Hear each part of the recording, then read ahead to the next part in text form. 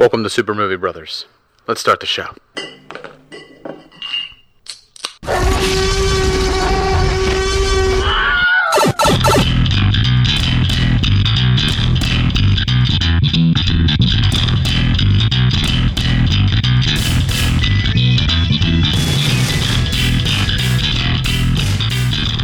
Welcome to Super Movie Brothers. I'm your host, Super Movie Brother Dave. I'm your host, Super Movie Brother Jay. And this is episode 216. Me and Jay got a couple movies to review for you this week. I'm going to do a review for the Netflix original film, Da 5 Bloods, which was directed by Spike Lee. And Jay and I are both going to be doing a review for The King of Staten Island, directed by Judd Apatow. And then we also got our top 5 Judd Apatow films. So we're going to get into that. But first, we got to get into what are you watching? What are you watching?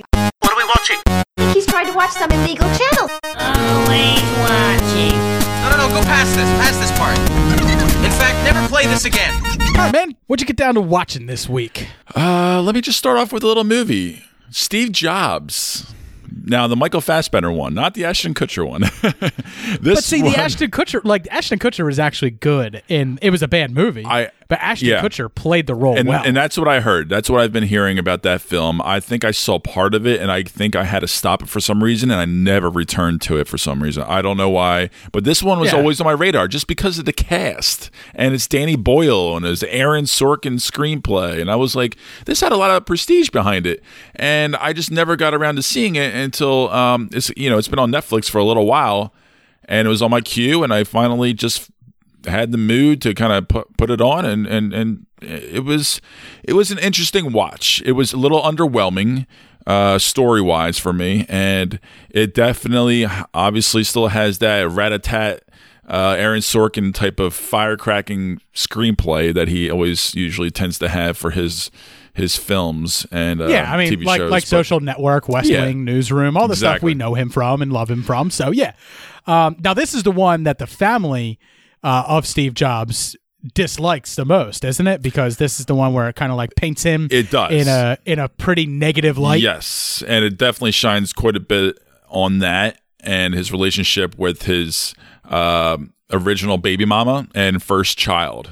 And that's pretty much what it's highlighted on. It does not show his later part of his life when the iPhone came out or anything like that. It was pretty much, up into like just about when the iPod was going to come out. Like it ended pretty much when he had the idea of an iPod, put it that way. So it was a while ago. I mean, it stretched, from obviously I think the late 70s or early 80s, something like that, all the way throughout, and his ups and downs and his creativity and just his personality. Like he's just a straight up classic cheap asshole who was a very authoritative type leader, and obviously a creative genius in a lot of ways, but really in the same way Jesse Eisenberg played Zuckerberg in the Social Network. It seems like Aaron Sorkin's just really good at writing this type of character. Yeah.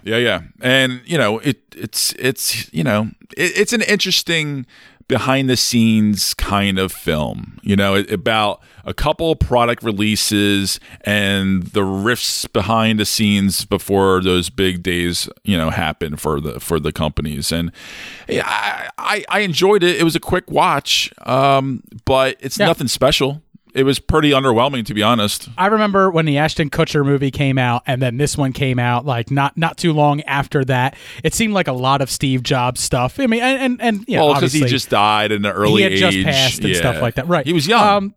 But my favorite movie that has that is about Steve Jobs was in 1999, and it was a TNT direct-to-video release. It was The Pirates of Silicon Valley, because it's just got such a badass title, man. And it had ER's Noah Wyle playing Steve Jobs, and it had Anthony Michael Hall as Bill Gates, and it was just all about like the founding of Microsoft and Apple and stuff, and how they stole from each other, and how there was like a of competition and how much they hated each other. And Steve Wozniak was involved. And sure. all this.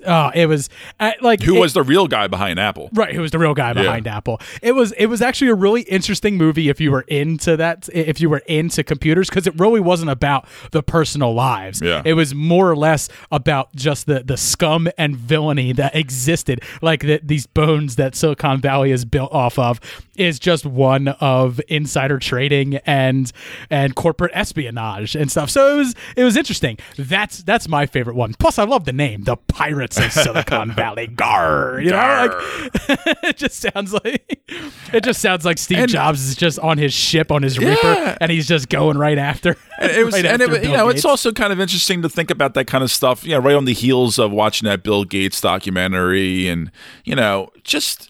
The legacy of these tycoons back in the day. I mean, these guys they're not likable people. No, and they're all fucking scumbags. They're all super wealthy, super nerdy, and ambitiously wild guys. Like they just don't fit into a mold, and they're outsiders for a reason. And then, money is a different thing for them. I don't think there's anybody with that much money who isn't a scumbag, who doesn't have a few dead hookers in their closet at some point. That's just what it comes down to, man. But I'm glad you found some enjoyment. But this is what are you watching? So because it's on Netflix, are you recommending it for people? Is it for everybody, or is it just kind of like? I think it's. I think it's worth the watch. I think it's for the performances and a little inside behind the scenes scope of Apple and before it was really Apple. When it was mostly dead broke and a failed company for the most part through the 80s and 90s until obviously the iPod and everything else, the rest of the world changed from then on. If you listen to the family, what's portrayed in this movie is that the corporation aspect of it is accurate, although dramatized, but the familial relationships that are portrayed are absolutely not factual at all, according to the family. So I understand why. You'll see. You'll see. No, I won't. I won't watch this movie. I really don't fucking care. So I saw both of these trailers, and I'm not really like a big like Apple guy or like into that type of stuff. So I was never one of those people who are just like, my God, Steve Jobs is a fucking genius. And it's like, well, I mean, sure, I guess. I don't know. I wouldn't know. I don't care. I don't find it fascinating at all. Even The Social Network, I don't find Zuckerberg fascinating. I think the thing that I find fascinating was the friendship that was decimated as a result of this, more so than Zuckerberg. In fact, I loved how that movie portrayed him. I really liked that asshole. movie. Yeah. The Social Network is a brilliant film to me. I mean, I love it. I really do. All right, so I got down to watching 2 seasons of a TV show. So last year, the What We Do in the Shadows television series started on FX, and I wanted to wait a whole season to watch it. Of course, it did get good reviews, so I was like, all right, I'm going to watch it, and then I never got around to it. And then the second season came around, and now that had ended, and I still didn't get myself around to watching it. But now everything from FX is now all on Hulu for free. Pretty much everything that was on FX used to have like a very long waiting period after the show was done before it would start streaming on Hulu. And then even then, like sometimes it would be like 3 weeks after the episode aired, and then it would disappear again for a while. So it was very spotty. So watching things on FX was not always the best through Hulu. But now that everything's available, it's a whole lot easier. So I binge watched 2 seasons of What We Do in the Shadows. For those who have watched it, then you know how great it is. But for those who haven't, but you have seen the movie, it does not follow the same 3 main characters from What We Do in the Shadows, the film. However, they are all producers on it, so good for them. They will show up at one point or another. I won't say in what capacity, but they. And that's the great thing. They're vampires. They can, they're always going to be around. They're still alive, unless they get killed off. This follows 3 vampires who, some time ago, several hundred years ago, came over to America and they landed on Staten Island and they never left. They stayed on Staten Island and they didn't even take over Staten Island. They've just been surviving. So it follows Nandor, Laszlo, and Nadja, and Nandor's familiar Guillermo, and a 4th vampire who is not a blood-sucking vampire. He is actually an emotional vampire, an energy vampire named Colin Robinson. And he's actually like my favorite character. He's pretty much like if Dwight from The Office was more dull and more boring. Because he's an energy vampire, he's the type of person that is the most annoying person at work. He stands by your cubicle and he just mindlessly rambles on forever and ever about the most ridiculous things, and he blends one topic into the next, and he does it all with this flat monotone voice, and it annoys people like you. Yeah. And what happens is it actually drains their energy and he feeds off of their energy. So he feeds off emotional negative energy, and it's a really fun aspect of the show that it makes it a little bit different from the What We Do in the Shadows movie. But yeah, it's absolutely ridiculous in the exact same way that the movie was, but it's clever as well, which is one of the things that like I really like about it. There are little things in each episode that are seeded that won't come back up for another couple episodes, but when it does, it's a payoff and it's nice. But each episode is standalone, and you can laugh just by watching a single episode. And the characters are absolutely ridiculous, but there's like a level of heart to them as well, especially if you like Guillermo. Like Guillermo is like one of my favorite characters. I absolutely love him, but it also has fantastic guest stars throughout. Haley Joel Osment shows up at one point. Craig Robinson, obviously Taika Waititi shows up at one point. Doug Jones of Guillermo del Toro fame. He played Abe Sapien and the water creature in The Shape of Water. He shows up here as the Baron, which is absolutely hilarious. Nick Kroll shows up as a vampire as well throughout it. It's cool. Bingeable. It's so good that it's like I watched it all. It's 10 episodes per season, half hour per episode. I watched it all in about 3 days after work. It wasn't over a weekend, but like after work, I'd watch a bunch of episodes. Nice. Yeah, I'll probably get around to it at some point just because I do love the movie, and I kind of purposely did not watch it and give it a shot just because I didn't think it was going to live up to it. But hearing your reaction to it, I think I'll give it a shot. There are people who watch this and say, like, this is better than the movie. Ooh. Now, they weren't huge fans of the movie, but they're bigger fans of this than the movie. For me, I think the movie is just perfect, and I absolutely love it. And this is a nice companion to it. I'm not saying whether it's better or worse. There's more of it, which means there's more time for some jokes to fail as well. Exactly. So, but it's definitely worth your time. I absolutely loved it, and there's probably people listening that were like, "Yeah, we've been watching it this whole time. Like, what took you so long?" And it's like, well, I'm sorry, but I'm here now. That's what happens. Yeah. It's part of. But I'm trying to get others to watch it now because I would hate to see this show just get canceled for lack of interest and stuff like that. Because it is certainly interesting. It's fun, and I busted a gut a few times, so definitely worth it. All right, Jay, what else did you get down to watching this week? I want to briefly get into. I caught up with Apple's Defending Jacob. Now, you reviewed this an episode or two ago, and was I right or was I right? Was the last half hour of the series finale 100% right? Was it not just awful? Now, with that said, if they have a season 2, which I feel like they have to, the way they ended it, because it was so bad, where it would make more sense if they had a season 2 to follow up on it. No, I don't think. I think if they do a season 2, no, it's defending. It has to. I feel like this was so bad, where it just everything about this show was working and humming in just a great way. It was very well executed and crafted. It is marketed as a miniseries, meaning that it is done. Now we've seen plenty of miniseries picked up for more seasons. That is so disappointing because they completely dropped the ball. They had a perfect way of ending this series, and then they went a half hour longer. They should have exactly. If it ended a half hour early, even after the surprise twist, right after that, at the logical question mark, exactly where it's a question mark, like.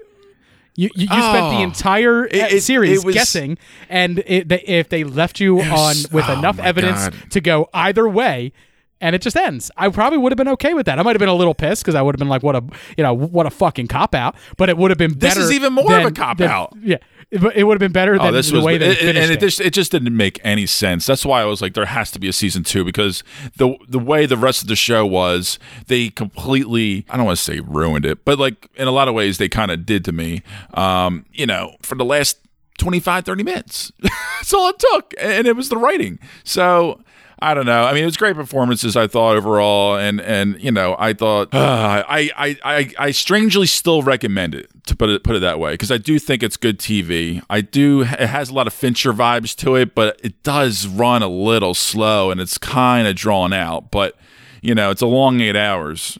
Well, not 8 hours, but it is. It is episodes. exhausting. But it's exhausting. It is exhausting. Yeah. So if you want something like that, slow drama like that, that's it's a pretty good mystery, and it kind of plays back and forth as far as who did it and did he do it, did he not do it. They did a good job with that. They did, but ultimately it did not stick the landing. Nice form, but a little rough on the landing. He may have to settle for the bronze. Yeah, but I mean, I got to say, Chris Evans was really fantastic. Yes, like that's. Yes. I mean, if it wasn't him in that role, I'm not sure if it would have been as compelling. I was very impressed as it was. Yeah, but he played it in such a compelling way that it kind of drew me in. He's very conflicted, and J.K. Simmons also amazing. Great surprise. I know. Didn't even know he was in it. Neither did I. Awesome. All right, Jay. I didn't watch Artemis Fowl, and I'm sure you didn't either. Did not. But we did have a listener, our good friend Thomas Iannucci, who wrote a review for it and submitted it. It's a little long, so I'm not going to do it here in What Are You Watching? I'm going to do it after the credits. So after our outro and everything, I'll come back on and I will read the review and you and I will discuss it. But it'll be for after the show because it is a little bit of a long review, but he took the time to send it to us, so I want to make sure that we put it here in the show. I actually asked him to send it in. I didn't realize it was going to be a fucking college dissertation, but but he is a big fan of the Artemis Fowl book series, so he's passionate about it. Understandable. So I'll include that towards the end here, at the end of the episode. But I also got down to watching another Netflix series. I watched Bill Burr's F is for Family. This is the 4th season, so much like other animated shows on Netflix, it's been out for a little while, like BoJack Horseman, which I think just wrapped up. Big Mouth should be coming up with a 4th season pretty soon. This is F is for Family's 4th season. If you're a fan of Bill Burr's comedy, you'll probably enjoy this series. And the 4th season was, I'm not going to say it was the best season yet, because I think 1 and 2 were stronger than this, but I think it was better than the 3rd season. So I really enjoy it. I love the character of Frank Murphy. I think it's kind of interesting to watch that and then think back about how our dads raised us and realize probably how hard it was for them being raised by someone who was even worse than they were. So, because the 70s is just an interesting time in our country. So I love it for that story in a vacuum that way. So I still recommend that show. I'm not a huge fan of Bill Burr's comedy, but there's just something so satisfying. I like him. I don't love him, but I like him. Yeah. But there's just something so satisfying, like when Bill Burr flips out on somebody. Or as God is my witness, I will put you through that fucking wall! We're outside, genius! There is no wall! Then I will build one, and I will fucking put you through it! Oh, so help me God. If I started building walls today and didn't stop for the next 10 years, there still wouldn't be enough of them to fucking put you through! Well, it's his voice, yeah, and it's it just feels like a mixture of somebody that you like and somebody you don't like, but in a very honest way. Clearly spoken type of way. It's like that friend that sometimes you invite him to the bar because he's a good time, but other times you just don't want to deal with him. Yeah, so you don't call him. You don't invite him to the bar with you this time. So that's that's F is for Family. Invite it if you want. Invite it to the bar if you want. All right, Jay, what else did you get down to watching this week? The final thing is a real known miniseries on HBO. I Know This Much Is True. Now, this was, I think I previously mentioned, and it's well done. Derek Cianfrance, written and directed feature. He shot it like a feature film. It's a great, somber, depressing indie watch about life and the troubles and about family, brothers, legacy, history, and it ends with a bang, a very somber bang, but it's a good bang. It comes to a great conclusion. I think it's a great character study. It's a little heavy. It's very somber, but I think if you like that kind of stuff, you watch it. Like, I bang my head. It's not very somber. A bomb goes off. That's a bang. That's not very somber. Like, is it like banging on pots and pans with a pillow over it, where it's just thud? No, it's just the truth. I think it's the reality and the realistic truth of it all is the heavy hand of it. It's in your face, but it's really good. Well, I got a review to do, a brief 5-minute-ish review for the Netflix original movie directed by Spike Lee, The Five Bloods. Black GI, is it fair to serve more than the white Americans that sent you here? Nothing is more confused than to be ordered into a war to die without the faintest idea of what's going on. I dedicate this next record to the soul brothers of the 1st Infantry Divisions. Be safe.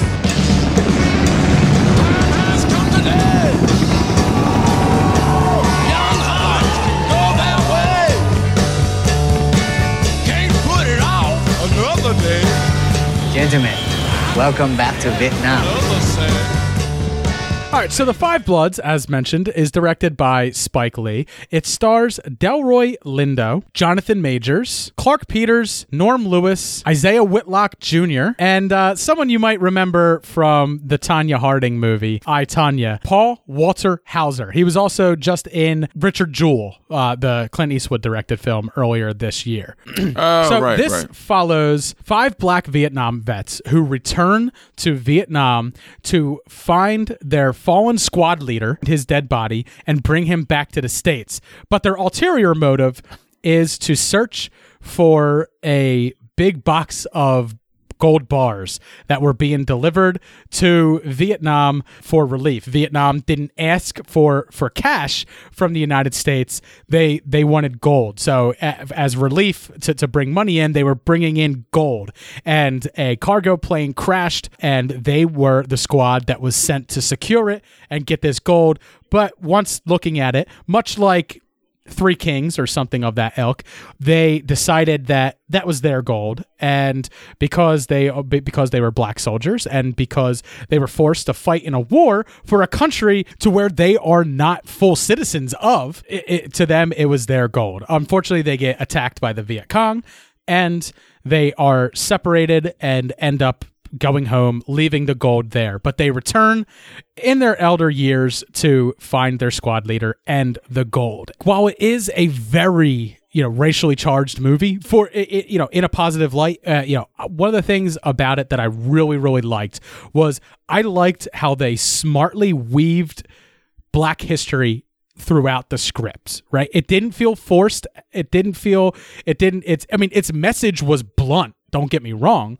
And that's fine. What I liked is how they weaved his black historical figures into it, and even Vietnamese historical figures. And then by the end, this story that was very much a black soldier's story, it kind of becomes everybody's story towards the end. And that's one of the things that I really like. Now, while their struggle was the main focus of it, by the time you get to the end, there's almost like a passing of the torch that goes on, which I really enjoyed. Each of the characters was pretty well flushed out, especially Paul, who was played by Delroy Lindo, and Otis, who was played by Clark Peters, and even Jonathan Majors, who plays Delroy Lindo's son in it, David. It was just really well crafted for its characters. Its script, while clumsy at times, there were moments of real heart that just drew me in. And it takes a little while for it to get going. It really takes its time for you to get to know these characters before it puts them in a shitty situation that starts ramping up the anxiety. Does it do too much bouncing around in time? No, not at all. One of the interesting things is that while this is all older actors playing these roles, when they do the flashbacks, they don't have younger men playing them. They are playing the younger men, and not through de-aging technology or anything like that. They are just as old as they are in the present as they were as they are in the flashbacks, except for Chadwick Boseman, who plays Norm, who is their squad leader whose body they're going to recover. And I really like that because it takes the guesswork out of who's who when they were younger, but also it's a visual representation that part of you never leaves that place.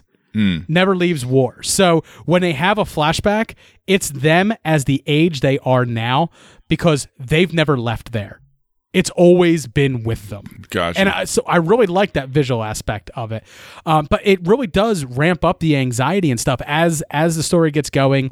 And it has a few shocking moments. It has some bloody and gory moments. And it has some truly heartfelt moments. One of the things I noticed was like in the editing, there's some cuts where it felt like the editor made the cut too quick. And it almost was jarring for half a second. But when I thought about it, I started thinking like maybe they did that purposefully to continue that anxious feeling, kind of like how they are feeling with a lot of their post-traumatic stress that they're having while there. And fragmented memories and stuff like that of the horror. Yeah. So when it's like a hard cut and you're like, wait a minute, what just happened? It's almost like that cut is happening in their mind more so than it is happening on the screen for us. I'm not saying it's a perfect movie. It's far from it. It's a damn enjoyable movie. It's extremely interesting. And I really think, I mean, obviously, with the political climate we're in right now, it is the type of story that we need. I mean, much like BlacKkKlansman was last year or the year before. So it's definitely a recommend. And for a score, I think I'm going to be giving it a B+. I really enjoyed it. There is some lag in it. I do think they could have taken time to develop some of the other members of the crew. And like I said, while the message is blunt, it is one we need to hear. Towards the end, it kind of feels like a rush. Like it really feels like the end. Well, by the time they get to the end and they're doing like their wrap up and everything like that, it's just kind of like bang, bang, bang. It does leave you somewhat guessing if one of the main characters was alive or dead or not. You'll know who I'm talking about if you've seen it. I think that character was dead, and his last memory that he's having is more of like a this is how he wishes it would end for him, but it's not. He's ending it bleeding out, lying there, dying. But anyway, it's a little vague at the end, and I think it really rushes its ending. I felt like they could have had it made a bigger emotional punch towards the end, and I think it failed to do that. But ultimately, all throughout, I really enjoyed it, so it's a solid B+. Okay, cool. Yeah, it was one of those movies where I did not love the trailer.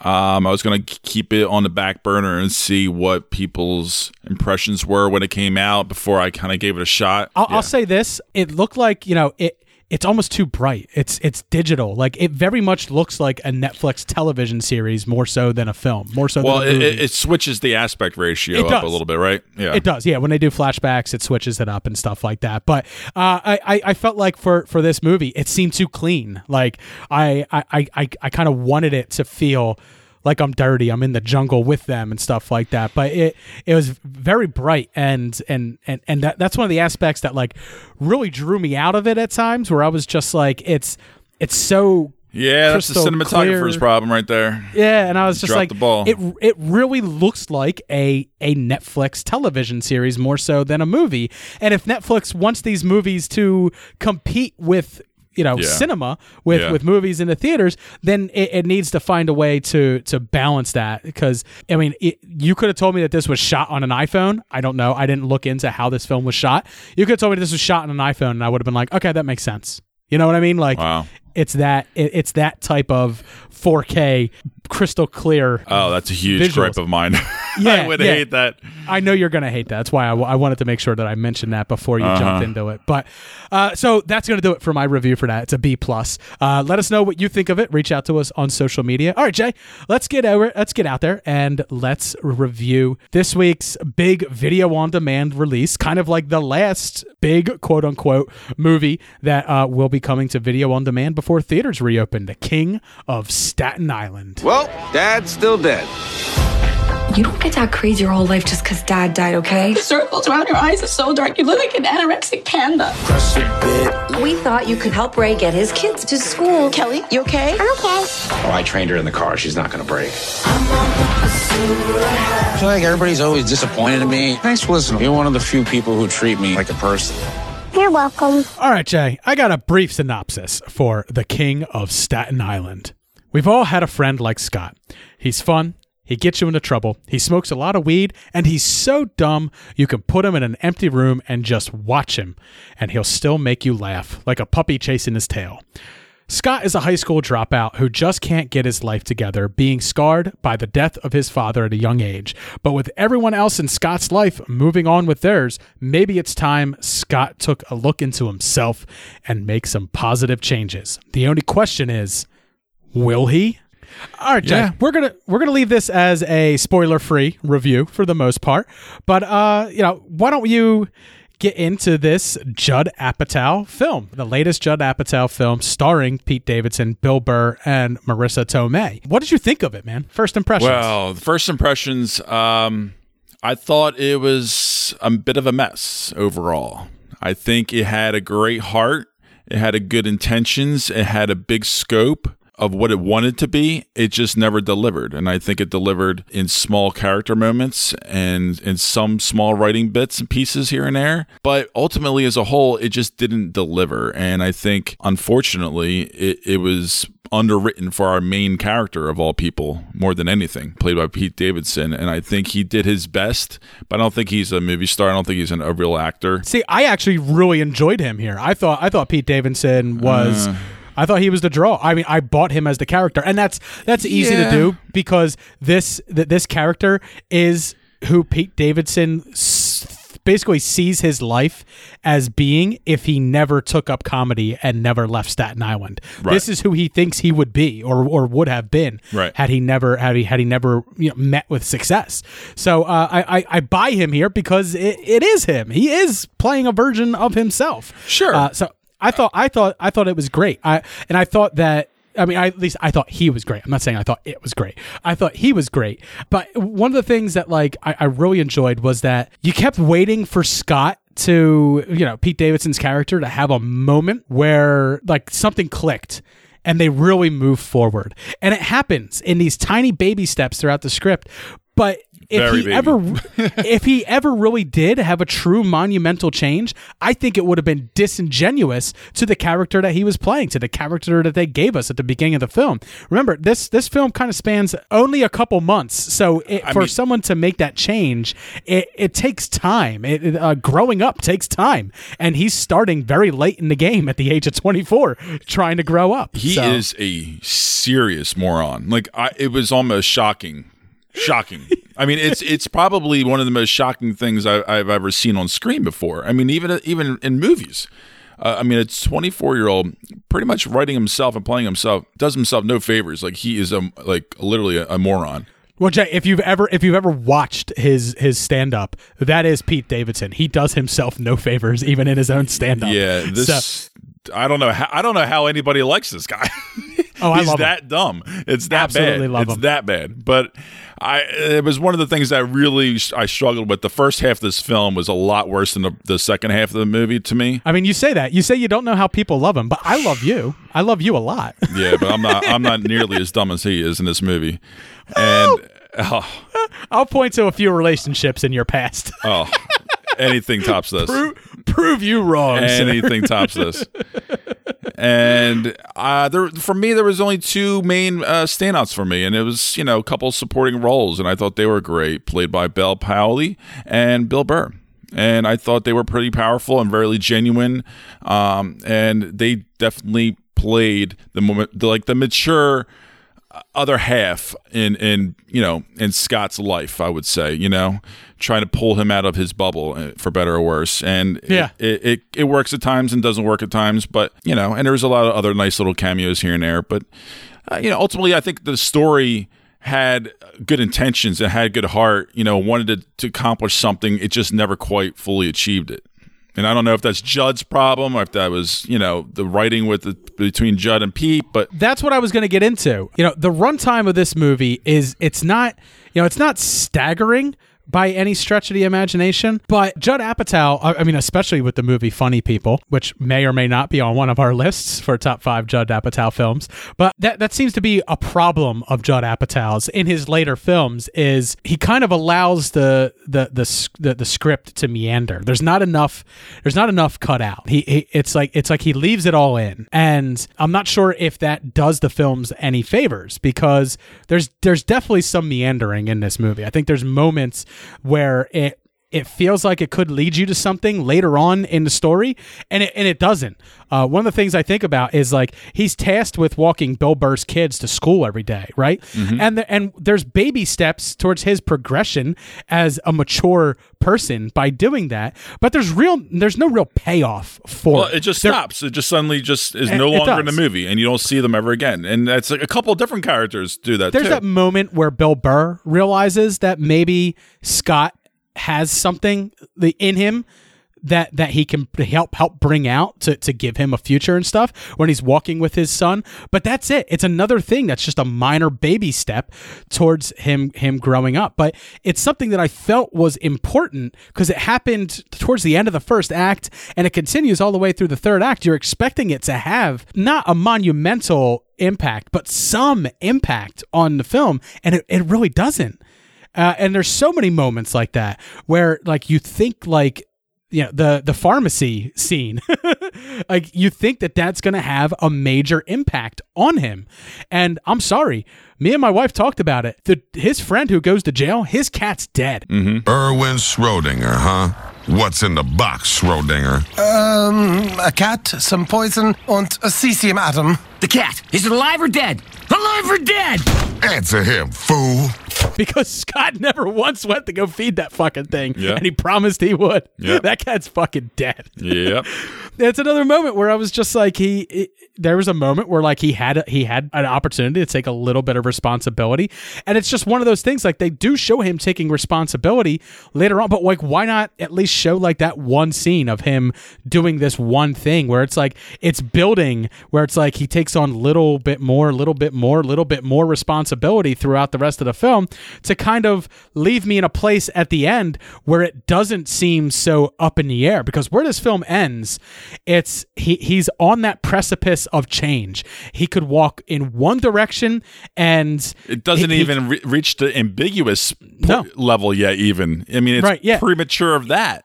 And that was frustrating. That third act change that you were expecting to happen towards maybe the beginning or the middle of the third act, and instead it happens at the very end of the movie and credits roll, where you're kind of left like he really could just backslide and go back to being a shithead easily the whole rest of his life. Yeah. And I think they purposely did that, though. And I think Pete Davidson wanted it to be that way, because that's what the life of a lower middle class kid like him is. It could easily backslide. 1 minute they're going in one direction, the next minute they're going in the other. Not everybody gets out of that life. Yeah.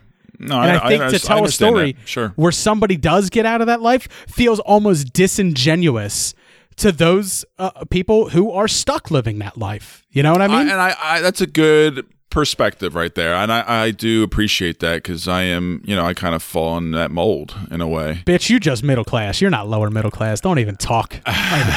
Same thing. Family's never been to the trailer park.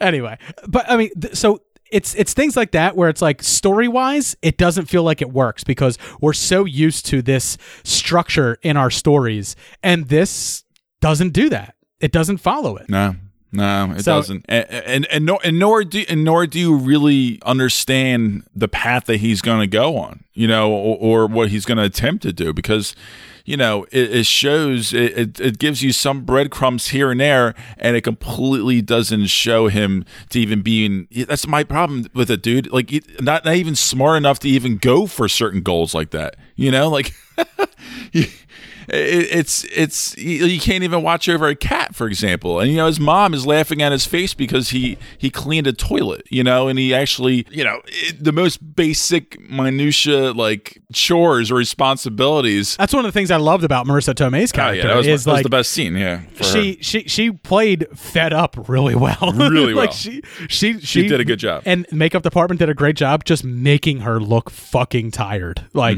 she looked worn out, and that's she does work 2 jobs and stuff like that in the film, but it's not the jobs. It's the fact that she spent her entire life babying this fucking being unhappy, not loved and not having any kind of joy or excitement in her life, Yeah. But like I said, like there are parts of this movie sprinkled throughout that is great.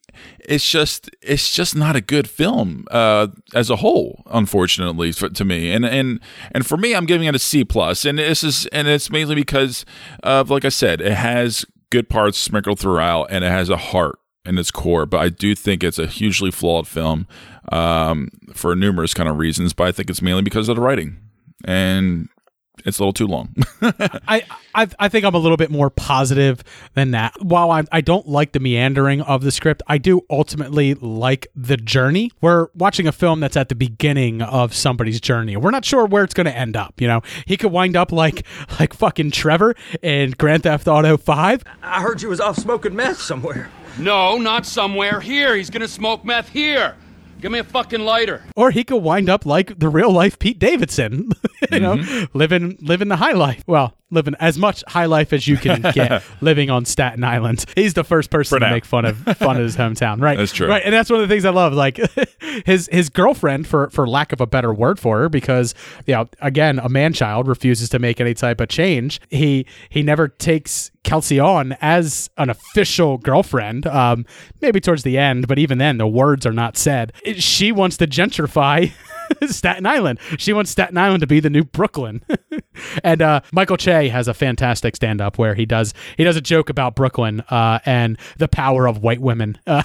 You should. I watched that Netflix stand-up this week. You got to check it out. It's funny as hell. I will. But anyway, I'm due for one. But I mean, I take this movie's flaws because I look at the surroundings and I look at the characters, and the characters are flawed. So it's like the story matches the characters. So for me, I'm ultimately positive on it. I still have some of the same problems you have. I do think it runs a little long. I think this could have done a bit shorter. But I still think this is better than like another Pete Davidson film we got late last year, Big Time Adolescence. I think it's better than that. So I'm going to be giving it, I don't know what I gave Big Time Adolescence, but I'm giving this one a B- because that's where I feel on it. I enjoy it, but yeah. I think we had similar viewpoints on it, but you just enjoyed it a little bit more than I did. At least I'm also a Pete Davidson fan. I like him on SNL. I like his stand-up. I find him to be an interesting person. I don't care what celebrity he's dating. I don't follow that stuff. But as far as it goes, like one of his best friends is John fucking Mulaney, right? Like this dude who is constantly wearing a blazer. Is one of his best friends. And like Pete Davidson is this scrawny crackhead looking, maybe not a crackhead, but definitely high all the time guy who dresses like he's 16 years old, emulating a rap video, and he stands next to this guy John Mulaney, who's always dressed to the fucking nines. That John is Mulaney's funny. Hilarious, but they're good friends. It's just weird that like Pete Davidson has a weird amount of power for someone his age. Like he is going places. Don't get me wrong. Like he has a lot of friends. And I'm not. He's just a likable guy. Obviously, I mean, people like him, but I just don't think he really has the talent. I really don't. I think he does, Jay. He's 24 fucking years old. Yeah, I know. So the talent's there. It just no one knocks it out of the park. Writing a script for the first time at 24 years old. This is the first screenplay he's ever written. No, I know. I'm just saying overall in his career, like even as a comedian, like I'm not huge on him. And Judd Apatow picked it up and made it into a somewhat feature film. It certainly would have been if the quarantine didn't hit. So I'm ultimately positive on it. I don't think it's worth the $20 though.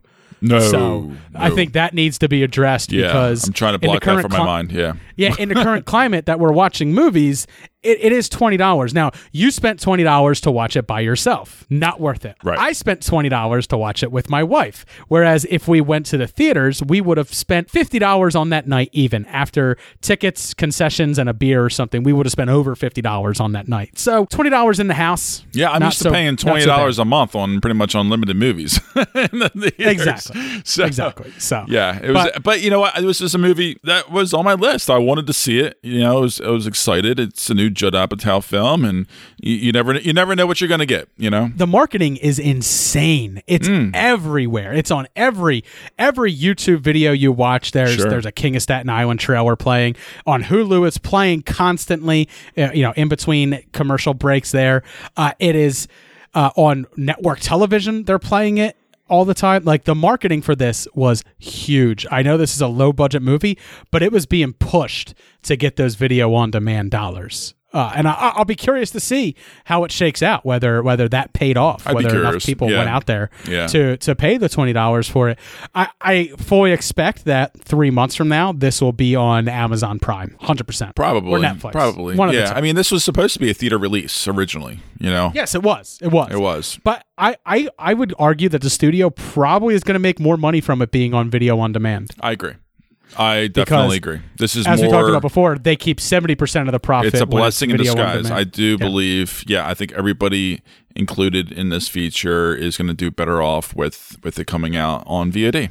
Yeah. All right, so that does it for our review. If you watched King of Staten Island, reach out to us like some of these people did on social media. Gerald from 2 Peas on a Pod said, I want to see it, but $20? I'll check it out.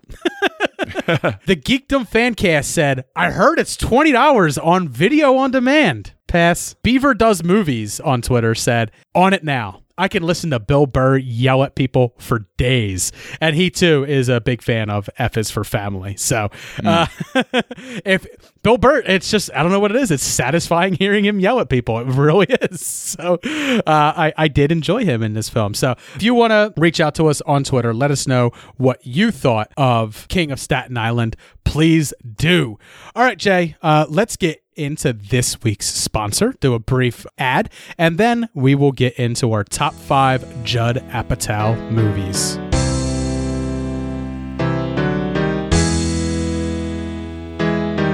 This week's Super Movie Bros is brought to you by Manscaped. Manscaped is the safest and most efficient way for you to make sure that your balls look pretty for once. Let's face it, the male genitalia is not a good-looking piece of human anatomy. No. It could stand with some sprucing up. So if you look down at your man jungle and you decide maybe you want to take a machete to that, then the safest way is to get the Manscaped lawnmower. It's got anti-cut technology. It's water-resistant, and its battery can last up to 3 hours, which is kind of ridiculous. If you're hairy like me, you got the Robin Williams-esque hair bush, like full body bush, then you're definitely going to want to check out the lawnmower. And if you got the booger bristles, like Jay and myself has, as we get older, the nose hairs, the ear hairs, they just continue growing, you can pick up the Manscaped Weed Whacker to take care of that stuff. Same anti-cut technology, water resistant, as well as a slew of other products, including ball deodorant, ball cologne, and just all manner of products to spruce up your area. Absolutely, Dave. I used it today. I got a date tomorrow, man. I had needed a full-on body sprucing, and I'm talking, man. I mean, I might be getting lucky tomorrow. I got to make sure I'm looking okay. I'm feeling okay. I'm feeling comfortable and not all clammy and sweaty and hairy for the girl. I mean, it's summertime now. Come on. Use our promo code SMBSHAVE at checkout to get 20% off your order and free shipping. Head over to manscaped.com and use our promo code SMBSHAVE. Shave your balls and wash your ass for a better sex life.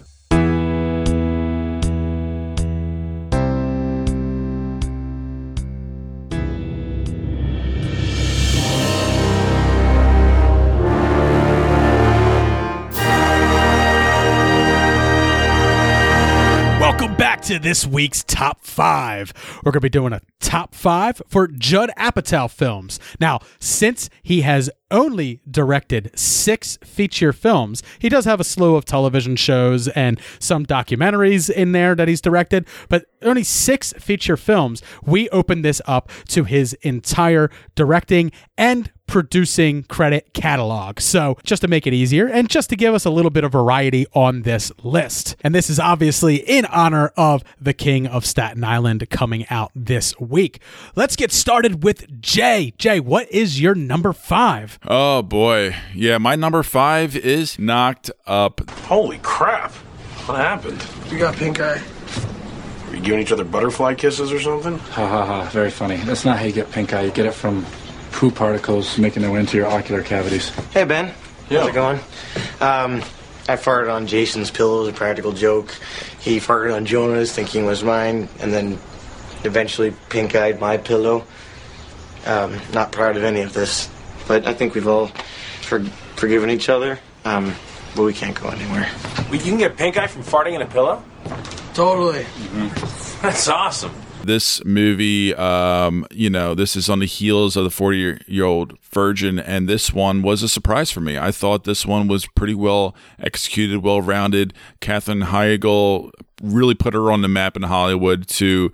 right. She's since fallen off it, you know? Yeah, she fell off hard. As if she believed in the flat earth and just kept sailing until she fell off the side of it. Face planted. Actually, you know, she's such a vile human being. She probably does believe in the flat earth theory, so... Possibly. But it gave the career to Seth Rogen, correct? It really did. And I don't know if it gave him the career, but it definally made him a star. It made him a leading man. It took him from that place where he was the side character, like he was in The 40-Year-Old Virgin, or like he was in Undeclared and some of the Judd Apatow TV series. It took him from that place and really put him as like a leading man. And I mean, now you won't see him act as much because he is almost as goddamn powerful as Judd Apatow is in Hollywood. Oh, yeah. He's a big-time producer, smart writer. guy. A lot of good friends. I mean, he's probably, half of Hollywood's weed dealer. But you're right. It really did kind of start here with him getting his first role as a leading man. It really did. This one, and of course, the entry of Paul Rudd and Leslie Mann as a married couple too. They play a married couple in another feature film of Judd's later on in his career. Absolutely. I mean, I'll just say now it's not on my list, but kudos to that. It's pretty cool. All right, my number 5. This was a film that came out 2 years ago, Amazon original film, and it was produced by Judd Apatow, but it was written and starred Kumail Nanjiani. It is The Big Sick. Welcome to Quick and Hot. Can I take your order, please? Yeah, can I get a burger with 4 slices of cheese? 4 burgers, anything else? No, 1 burger with 4 slices of cheese. 1 burger with 4 slices. Sorry, we can't do that. Just put 4 slices of cheese on a burger. We can't do that. There's no fuck. Who the fuck is this we, man? Who the fuck is this we? It's me and you. We're just people. Fucking listen to me. Fuck this corporate entity. Put 4 slices of cheese on the fucking burger. We can't do that. What the fuck, you fucking idiot? Hey, look at me, because I'm a human being, you're a human being. Look at me in the eyes when you fuck me. Look at me, please. I absolutely loved this movie when it came out.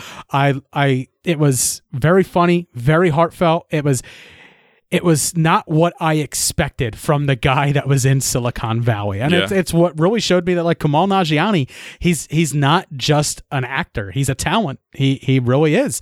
He's a talented writer. He's a talented comedian, and he is a talented actor. And this film hit me with so many different feelings, man. It is one of those movies. It made me laugh. It made me cry. And it made Ray Romano come back. Yeah. No, for a little while, I love it. This is on my honorable mentions. I really do love this movie. It's great. It was a really good surprise, and it has a great ending. Yeah, it really does. And one of the things that I really love about it is just Kumail Nanjiani and a lot of people take it as a very casual nature of his. He treats his race and his background so cavalier throughout the film, but it really is a part of him and who he is, and I like that. I love these stories. Whether you're a Pakistani or whether you are Hindi or these new first generation Americans, stories like this. We got something similar to it in Crazy Rich Asians. I like these stories because whether you like it or not, whether you think America is greater again or not, this is the new America. Their stories are just as important as the stories of your Irish great-grandmother and great-grandfather who came off the boat, or my great-grandmother and great-grandfather who came off the boat. These stories are the new America, and that's one of the things that I love, because it's a completely different culture, and I love getting a first-hand account or second-hand account of it, and it's something that really resonates with me. I really enjoy it, so for that reason as well. Yeah, big sick. All right, Jay, what's your number 4? Number 4, Anchorman, The Legend of Ron Burgundy. Boy, that escalated quickly. I mean, that really got out of hand fast. It jumped up a notch. It did, didn't it? Yeah, I stabbed a man in the heart. I saw that. Brick killed a guy. Did you throw a trident? Yeah, there were horses and a man on fire, and I killed a guy with a trident. Brick, I've been meaning to talk to you about that. You should find yourself a safe house or a relative close by. Lay low for a while, because you're probably wanted for murder. Jay, I've been to San Diego before. It was founded by the Germans, and it means a whale's vagina. And this is my number 4 as well, man. Oh, nice. Very nice. I feel like our top 5s never quite match up usually. No, they usually don't. But I think if you asked us when we were, let's say, between the ages of 16 and 18, this would have been number 1 on our list. 100%. Yeah. Well, okay. Oh, well, yeah. All right. I think I know what you mean. It is made for the juvenile mind. Yes, but it's also incredibly smart. It's incredibly funny. Everyone is fucking fantastic in it. Yes. Everyone. Huge cast. All deliver. It's fantastic. So quotable. Adam McKay really put him on the map as a director with the comedy, and this is also written by him with Adam McKay. I mean, Judd was obviously a big producer, friends with all these people. It's written by everybody, because this film was so ad-libbed that there are versions of the DVD that have 2 completely different versions of the film on it, with so 2 long. completely different stories, with some different characters as well that show up. So yeah, there's the film that ends at the planetarium after with a bunch of like robbers and stuff like that and bad guys, and then there's the theatrical version that we got. It's wild how much these guys wrote so much of this film on set, just fucking around. I know. And it's hilarious. And it does. It delivers, and it's so rewatchable. It's so quotable. It's so much fun. It's just I still laugh just thinking about it sometimes, I mean, the delivery on some of those lines, it's killer. To this day, no one can say the city San Diego to me without me either saying "Stay classy, San Diego" or "a whale's vagina." And we've all wanted to learn to play the jazz flute at some point or another as a result of this movie. Sure. All right, Jay, we're coming back to you for a number 3. Number 3, Superbad. I don't see the harm in bringing 1 little condom. And 1 little bottle of spermicidal lube? Yeah, 1 little bottle of spermicidal lube.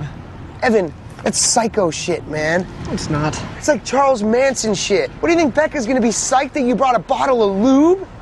Oh, Evan, thank you for bringing that lube for my pussy. I never would have been able to handle your fucking 4-inch dick inside my pussy without that gigantic bottle of lube. Okay, that's enough. These girls are 18 years old. They're not dried up old ladies. They're good to go. Then I won't bring the lube. All right, man. This is not on my list. It is on my honorable mentions. Gotcha. I don't think it ages well. See, I might be, you might want to say that I'm might want to say that I'm a cupcake or something, because... Well, I respect that. I do respect that. And maybe because... It makes me cringe a little when I watch it now. And I was like, oh, these... kids talk about women in such an awful fashion.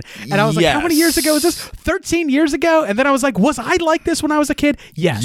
Yes, I was. I know. And I agree with that, because there are moments in this movie when I've recently rewatched it, and it is squeamish. I mean, it's pretty brutal, especially Jonah Hill's character. I mean, he's pretty fucked up. I think the fact that I cringe at it now shows me that I have matured a little bit in my life. And it was written by Seth Rogen and Evan Goldberg, and it is written as if they were these characters when they were young. Mm-hmm. So in a way, it's almost satirical. They're poking fun at how they were when they were that age. They don't believe these things now, but that's how they were when they were in high school. Sure.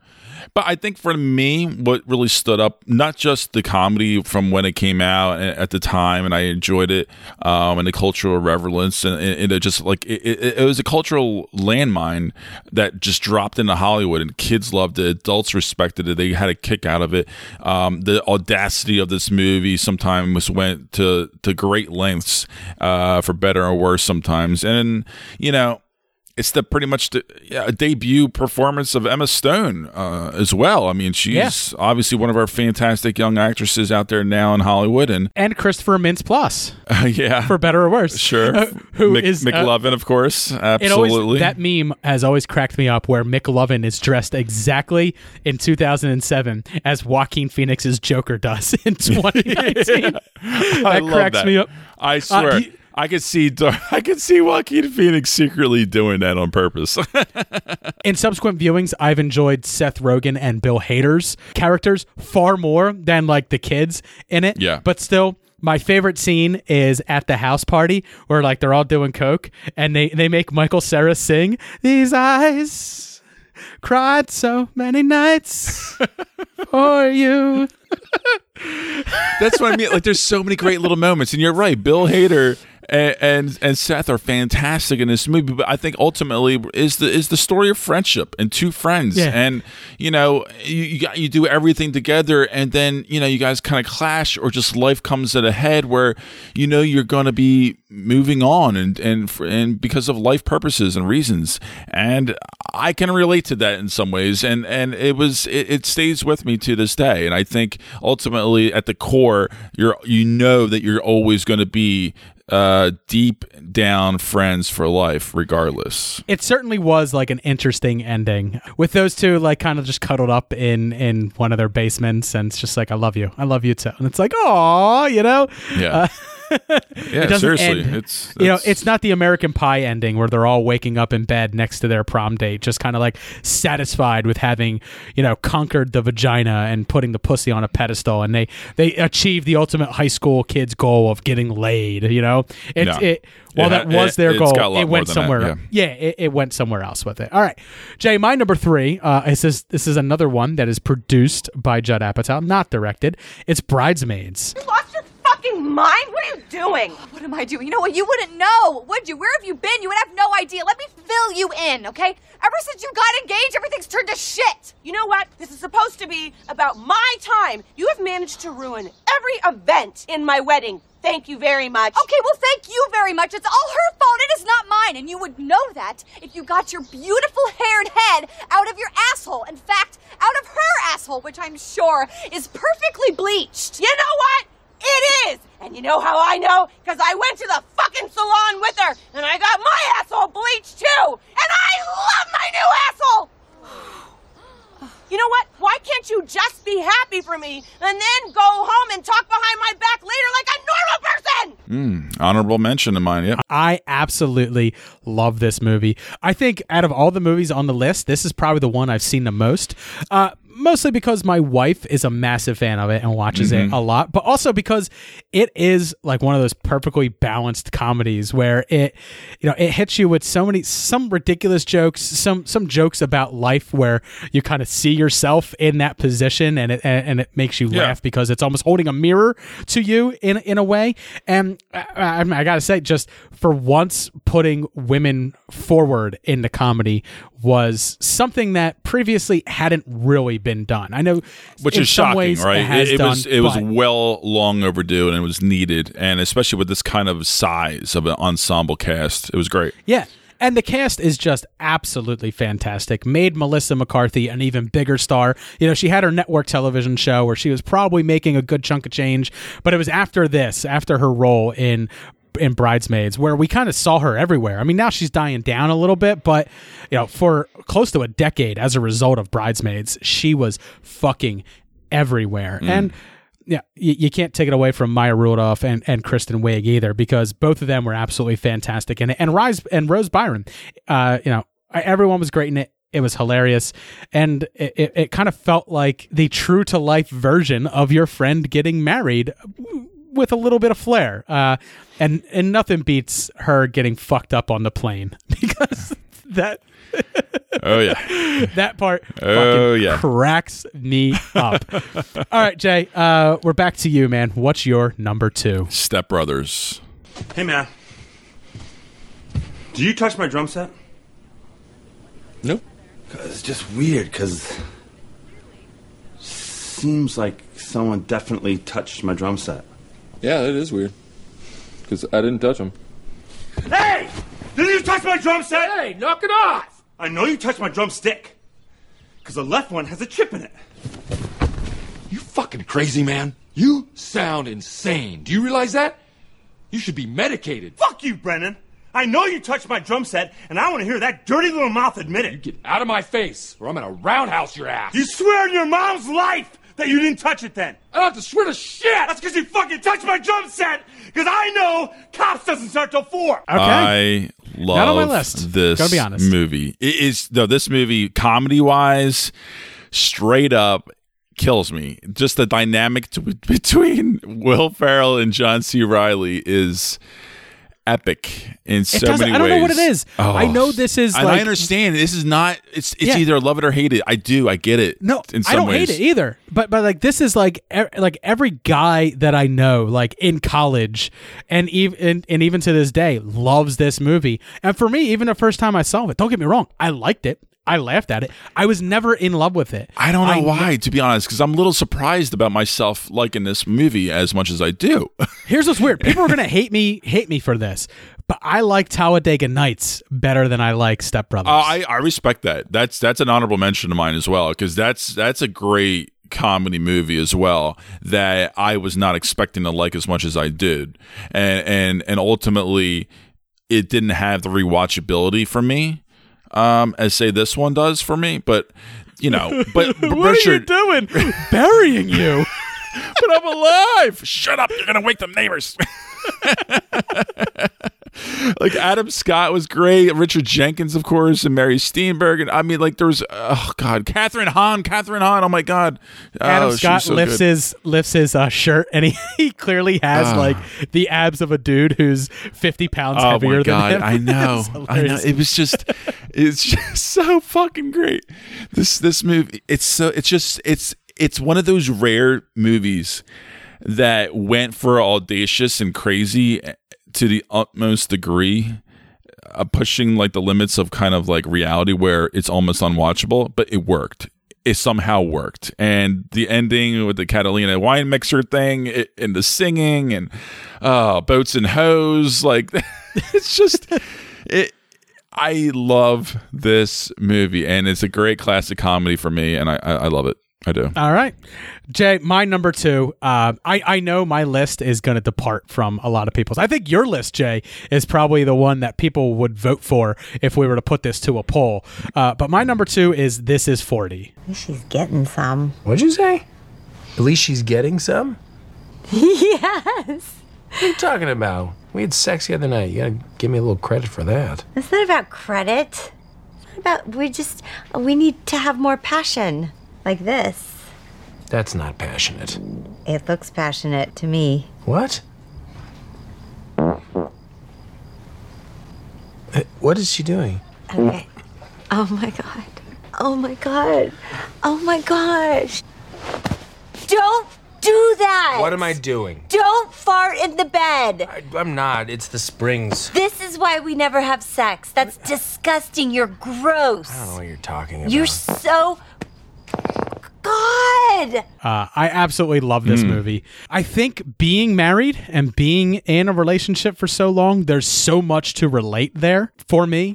like just watching it. And I remember watching this when it first came out. I wasn't in a serious relationship. I didn't understand, love or marriage or anything like that. I didn't understand any of that shit. Yeah. So for me, it was like, But like rewatching it several times over the past couple of years, now having kids, now being married and stuff like that, it is a stark reality of the funny parts of marriage and some of the sad parts too that I really love. And nothing says we're stuck together for the rest of our lives unless a court steps in than laying on a bed, spreading your ass cheeks with a mirror and making your wife check out a weird lump on your asshole. Wow. Yeah, that is true. And that's a scene in this movie. Or like one of the things that like cracks me up is like she makes him get up. She's like, "Where's the poop? Show me the poop. You're in here 5 times a day." She's like flipping out on him for going to the bathroom all the time. And she's like, "It doesn't even smell." And I was like, I do that. Like sometimes I take longer poops just to get away for a while. It's a reality thing. Like so I really enjoyed it.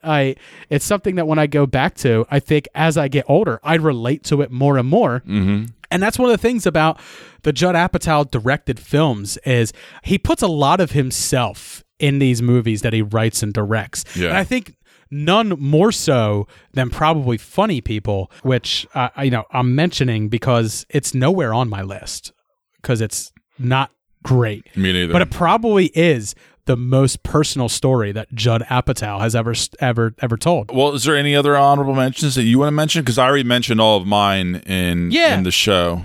40-Year-Old Virgin is an honorable mention for me. It is, don't get me wrong, I absolutely love that movie. It's just when I think about it in contrast to the rest of these ones, it's the one I'd probably go back to the least. It's the one where I feel like its comedy is probably more juvenile than the rest of the stuff that's on my list. I mean, with the exception of Anchorman. But also, again, it's one of those movies where like I watch it now and I watch how like the men are talking about women and I'm like, geez, man. Okay. I mean, granted, that all turns out to be wrong by the end, but it is an absolutely hilarious movie that puts Steve Carell on the map, and it's still absolutely hilarious. It doesn't make my list because it's just not as rewatchable as some of these other ones. And then the other one, Jay, is Pop Star. Never Stop, Never Stopping. That was a surprise good movie for me too. It was. Yeah. It was. You got me to watch that. Yeah.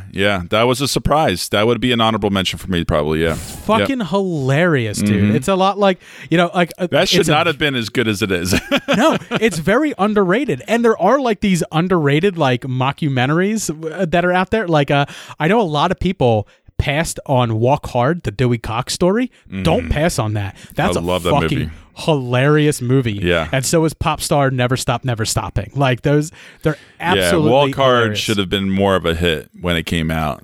That was I think a surprise. People assumed it was like in the vein of Scary Movie or Meet the Spartans or Not Another Teen Movie, these type of spoof movies where it is, but it's less like those and it's more like Airplane. It's far better comedy than those and drama other films and that I drama. mentioned. Yeah, it's really good. It does walk that line pretty well. Yeah. So. Well, all right, Jay, we're here. What's your number one? Man? My number one is The 40-Year-Old Virgin. Okay. I knew it would be. Really? Did you?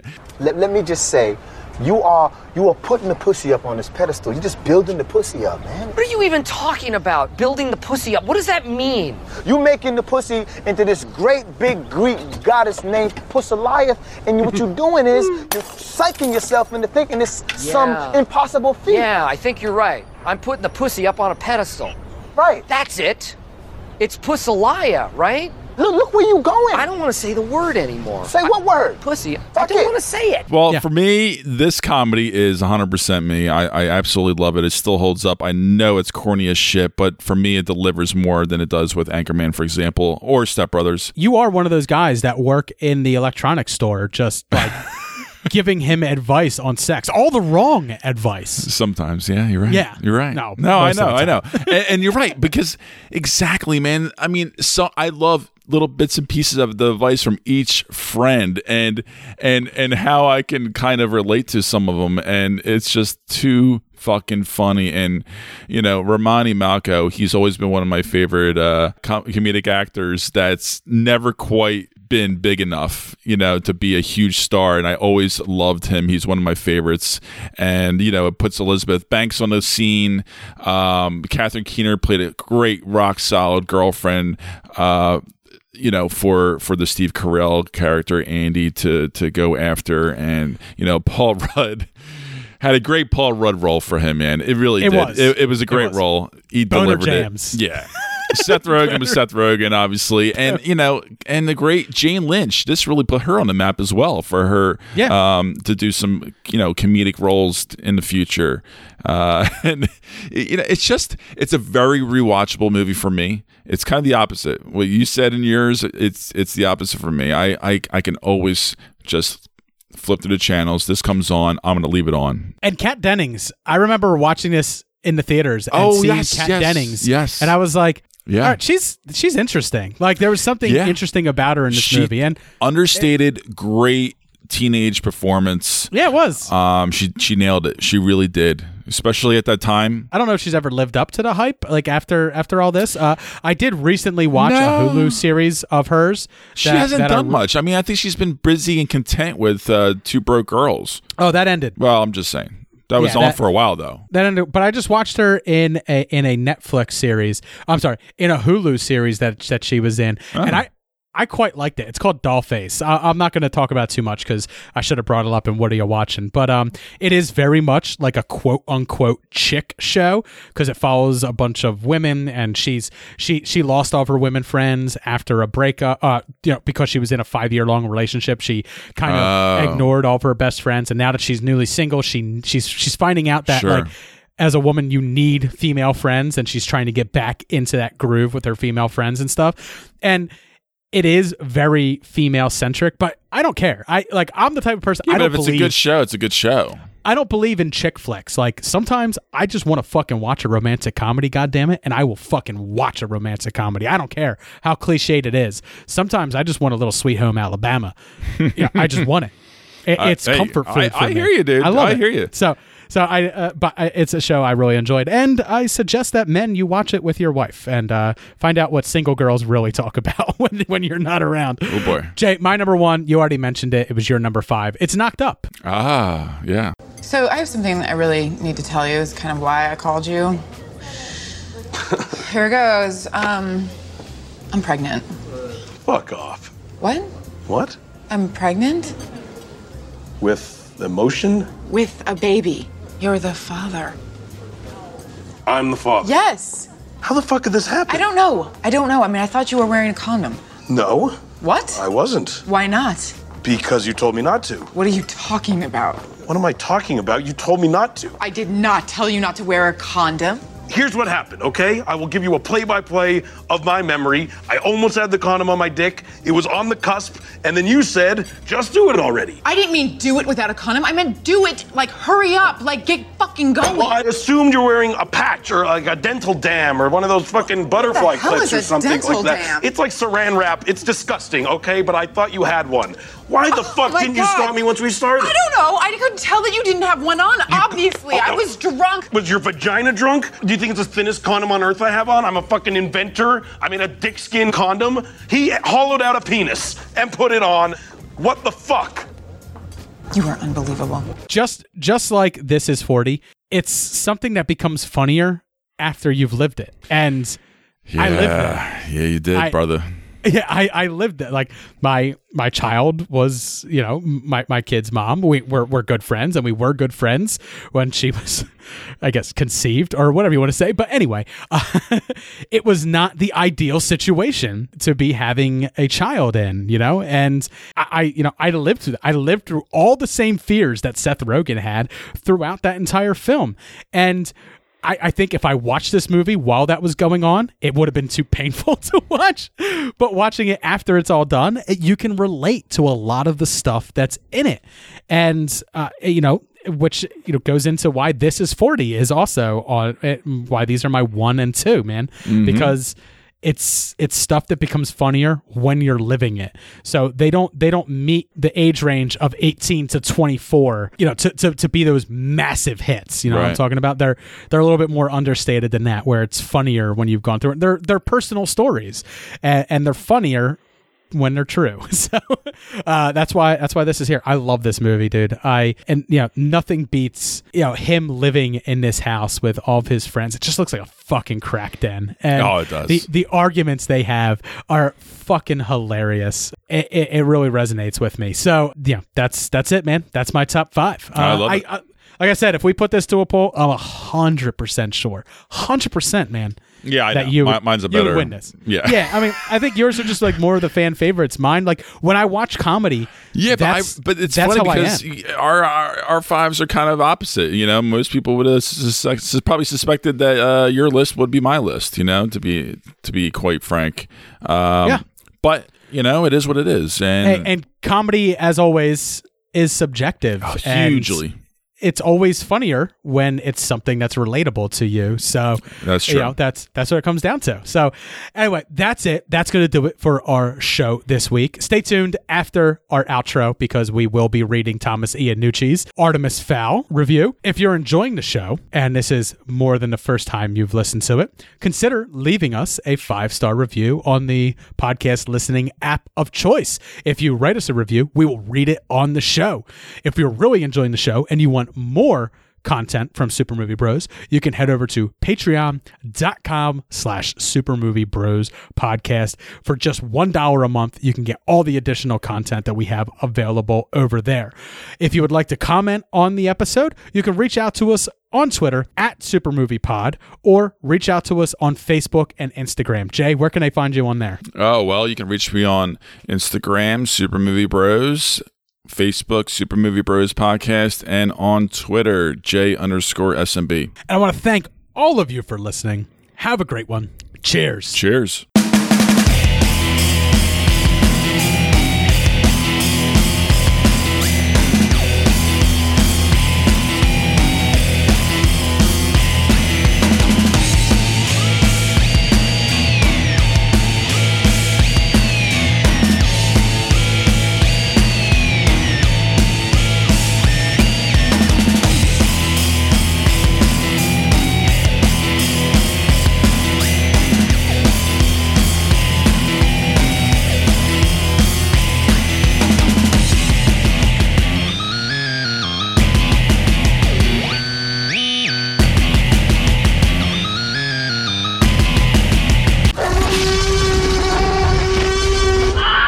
All right, so Artemis Fowl skipped the theaters, went directly to Disney Plus, and it looks like Disney is going to be eating a lot of dollars on this one. It was quite an expensive film to make. Luckily, they saved a little bit on the marketing just by putting it straight to Disney Plus.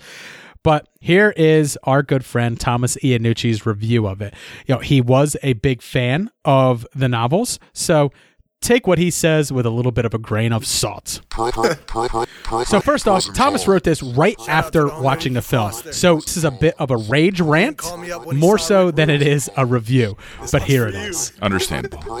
Artemis Fowl, or How I Learned to Stop Worrying and Loved Watching This Movie Bomb.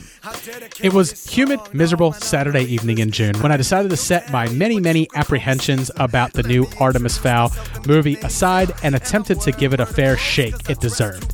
Looking back, I suppose I should have realized that in a day where the radiator of my beat-up old Mitsubishi exploded, leaving my fiancés, and I was stuck in the middle of a busy highway experiencing the complete and utter butchering of my favorite childhood novel would be the culmination of, and not an escape from, my troubles that day. From the moment Josh Gad's strangely overacted Mulch Diggums appeared on screen, getting arrested by humans on national TV, which already goes against the fairy's strict policy of avoiding human attention, an absolute core part of the plot in the novel, to give us some heavy-handed exposition. I knew that I was destined for disappointment, but as I munched unhappily on my turkey burger with a puffed rice cracker instead of a bun, on, my current diet is almost, but not quite as unpleasant as this film. I was determined to see this movie through.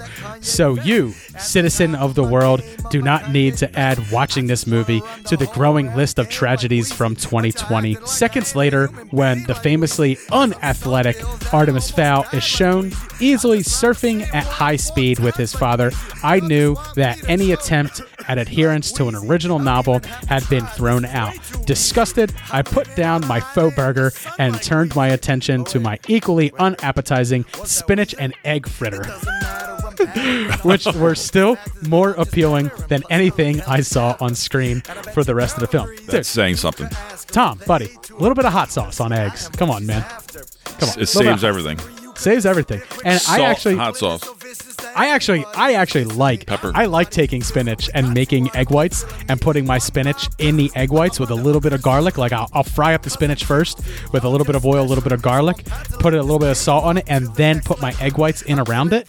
And it's quite nice, especially when you put a little bit of hot like a sauce little on red it. peppers in there. Yeah. Jazz it up. What we're saying, Tom, Add a is little jazz color, it up. man. Yeah. A diet doesn't have to be a punishment, my friend. You know, since I've been eating vegan, I enjoy it, man. I zest it up, man. I punch it up. See, man, just get creative with it. Flavor. Anyway, back to Thomas's review of Artemis Fowl. For those who don't know, Artemis Fowl is based on the first of a series of best-selling children's books about a young criminal mastermind who runs afoul, pun intended, of both the human and fairy worlds in order to achieve his own selfish ambitions, namely becoming the world's greatest criminal mastermind. You would, however, be forgiven for not knowing that this movie was based on a book, as even the director seemed to forget all of this. The only thing the two share is a name. Words cannot begin to adequately express my disappointment with the film, but allow me to try.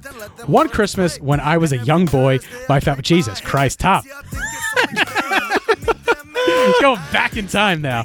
Look, this is his first movie review. This is a personal review. This is very personal.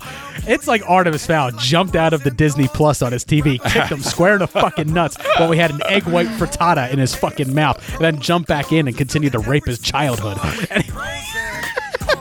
He must have gotten drunk that night, too. He doesn't drink. Angry. Oh, shit. Yeah. One Christmas, when I was a young boy, my family was very, very broke. My parents couldn't afford any Christmas presents, but my mother didn't have the heart to not tell me I wasn't getting any gifts. And so, out of desperation, she took my old teddy bear and wrapped it up just so I could open it on Christmas Day. The crushing disappointment I felt on Christmas morning when I opened that quote-unquote present was unimaginable, and yet it does not even come close to the way I felt by the time I finished Artemis Fowl. It was just bad. So bad, the acting by the lead, whose name I will not mention as I really don't like bashing children in public, was frankly subpar. Judi Dench continues her bizarre trend of strange movie choices here, and her performance as a gender-flipped Julius Root was nearly as bad as her turn in Cats. Josh Gad actually turned in a decent performance, as did the actress who portrayed Holly, but his narration scenes were so clearly edited and added in later that the contrast from the rest of the film was jarring. Other, more competent film reviewers can speak to the poor editing and script writing, but personally, I want to focus the remainder of this review on its utter, complete disregard for the source material. Director Kenneth Branagh has gone on record saying that they consciously decided to turn Artemis, who was famously the villain of the first novel, into a generic likable hero, because he felt that a movie with a villain as the lead would be too difficult for audiences to grasp, which is another way of saying that he thought we were too stupid. In doing so, he gutted the most original aspect of the franchise, namely watching a villain slowly become an anti-hero and eventually a good guy over the course of 8 books. This is what separates the property from other, more famous franchises like Harry Potter or Percy Jackson.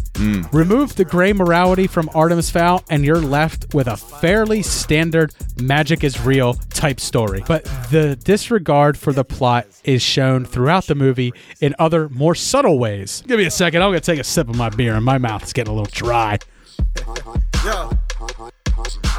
I dedicate this song. No, man. There we go. Wet the whistle. Short-sighted changes to characters in the name of diversity completely undermine key elements of the story and show little understanding of the source material, which was already fairly progressive to begin with, especially in the case of Commander Root. The entire story arc for the main female character, Holly Short, relative of yours, Jay, was her struggle against sexism in the Leprechaun. It's L-E-P, capitalized, R-E-C-O. Leprechaun, the fairy police paramilitary force, as the first female officer in the history of the Corps. By recasting Root, Holly's hard-nosed commander, as a woman, you remove all the most progressive and interesting parts of Holly's story, which explains why they had to come up with an entirely new storyline for the character in this film. Even little things like allowing Butler's name, the Mo-Boy, to be known and used so casually when its reveal was a major plot point of a future novel shows how this movie, so clearly obsessed with setting up sequels, had little interest in paying attention to details that would help to set said sequels up, which is ironic since this monstrous abomination won't be receiving a sequel anytime soon. Harsh as it is, my review is one of more favorable ones that this movie has received. Wow. Jesus. I don't know like this movie's score, and I haven't read anything. I haven't heard much buzz about it, to be honest. I mean, I've seen some marketing, but I mean, at least you have your books, buddy. At least you have your books. The reason this is happening is because Thomas Iannucci asked me whether we were going to be reading whether we were going to be watching the Artemis Fowl movie, and I told him no. I mean, I wasn't interested in the marketing material when I thought it was going to be released in theaters, and I'm sure as hell not interested in it even now that it's free on Disney Plus, especially with it getting such bad reviews. And we all know I wouldn't watch it. No, it's not really our thing, you know? But anyway, he continues on and says, and thus it was that as I finished my meal and moved on to the flavorless frozen yogurt masquerading as my dessert, I swore revenge. Someday, somehow, I, who prior to this had virtually no interest in film, would become a famous director just so I could adapt whichever movie Kenneth Branagh loved most as a child, and I would butcher it as badly as he did to Artemis Fowl for me. Wow. So he's blaming Kenneth for this. Which is amazing because Kenneth Branagh is pretty well respected in Hollywood.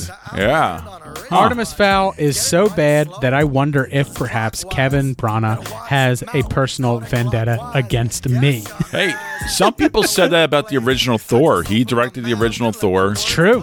And some people said the exact same type of things to him when he made that movie. You know, they did not like it. Well, Tom, I don't love it either, but you know, it was serviceable. It's fine. Yeah, I like the original Thor. It's not, it's no Iron Man. It's not even Captain America: The First Avenger. Like, it's okay. It's all right. First three out of the gate. They can't all be massive hits. But Thomas Iannucci, I'm super sorry, my friend. Yes, I cannot allow your score to stand. His score is an F-. No such thing exists, my friend. It does to me. I understand that score. Yeah, it's just an F. It's an F. It's an F- in my book, buddy. I feel you. I wonder if this is. I'm not going to watch it, but I wonder if this is worse than my worst reviewed film, which was Underworld: Blood Wars, Blood Farts, whatever, which was my worst reviewed film of all time. Oh, I don't know what mine was. On air. I can't remember what mine was. I really can't. Yeah. But for Thomas Iannucci, man, this really fucking burned his grits, man. But it's because he loves the books. He loves the series. And we hear this countless times with Hollywood fucking up beloved book series. It's or true. Even just books in general, not even just a whole series of 8 books. I would just say this. I never mind. I feel for him. I really do. I never mind when they change a character's race. I don't mind when they change a character's sex. I don't even mind when they change, this character from doing this to that character doing this. I don't mind that stuff as long as like the essence of what that story was meant is still there, and as long as the essence of the character remains as well. You know, that's the, you know, it's never as bothersome, you know, when these changes are done with care and they're done smartly and they're done in a way that makes it meaningful. But when they're done in a completely unmeaningful way, or they're done just to check a box, it often feels clumsy and ham-fisted and just doesn't work. So I understand where he's coming from. I do think his pain over this movie certainly stems from a place of love. Love that you and I can't understand because we don't... We've all been there. Yeah, we don't love Artemis Fowl in that way. I've never even read a book. I honestly didn't even know it was a book until this was coming out. I'm just not a big YA guy. I never got into that stuff. I went from reading Goosebumps to reading nothing and then reading Stephen King. So like I missed that whole YA genre where like I just kind of like pass, and then I started reading as an adult again, and I got into the stuff I'm into. But I understand, because it's probably the way he feels is probably how I felt watching the Dark Tower movie. So sure, which was bad. So enter at your own risk, Disney Plus subscribers, when you jump in to watch Artemis Fowl. It seems like this is going to be a hate watch type movie where you watch it just to hate on it, just to laugh at it, just to make fun of it.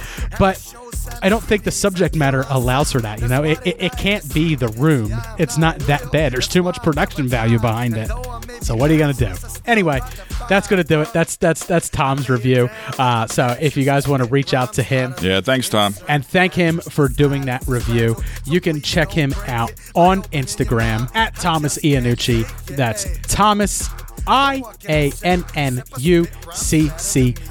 Follow him on there, and you can also check out all of his music over on Spotify. Thank you, Tom, for writing us that review.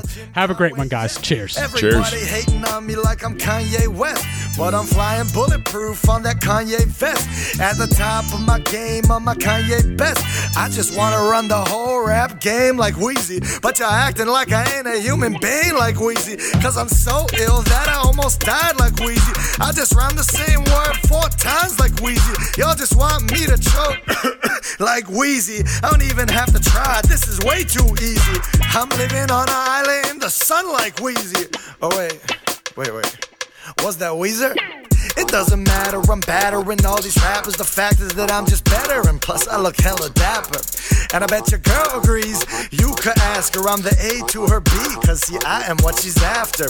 And if you disagree, you could disappear quickly. My discipline is so vicious to anybody who's dissing me. I'm a body you visibly, caught you audibly feeling me. Want my presence like I'm under a Christmas tree. Cause I'm gifted, y'all just special. So I'm about to lift this game up to the next level. I'm killing these cats like it's some weird fetish. Say you all about that green, think you must mean lettuce. Cause you so broke and I'm so dope, and I'm so tired of these bozos coming up to me at my shows and asking, yo, you floating, let's battle. Ha! Nah, homie, don't think so. My mind going too fast, and frankly, you think slow, and frankly, you stink. Though that doesn't make sense, cause I thought you was washed up, but you smell like death. No hard feelings, you know how it goes. I'm just betting on myself, word to Pete Rose. I'm untouchable, devoted to the cause like Huxtable. And if you really think I'm bluffing, introduce yourself to Zero, cause you don't know nothing. I run rap, you more of a brisk walk. You write slow like the hour hand on a wristwatch. Get it right slow, cause it's clockwise. Better watch your mouth, call it clockwise. Yeah, I shock guys with my wordplay. I just open my mouth and let them words play. And every Thursday I greet my haters. See, I think it's only fair they can meet their maker. I had beats like bacon, chew 'em up real good. Then I spit it hella wicked just to prove I could. I found beauty in the pain like a rose in thorns. Think rappers really sure weigh the pros and cons? Cause the whole rap game's full of pros and cons who feel that every single song with pros and cons. Are y'all feeling what I'm saying? There's a lot of liars out there and they ain't playing. Nah, they just praying. They're staying out of my way, and I don't blame them. I ain't messing today. My bars gold like I wrote them all in El Dorado. I'm so dope, I'm only legal in Colorado. Man, how could y'all forget me when I spit rhymes hotter than the girls that reject me? I'm a wolf, but in a way I'm like sheep. If rappers see me at night, then it means they can't sleep. My deceit is discreet. When you see me in the street, better pray we don't meet. Only way we gon' meet is if I'm praying on me.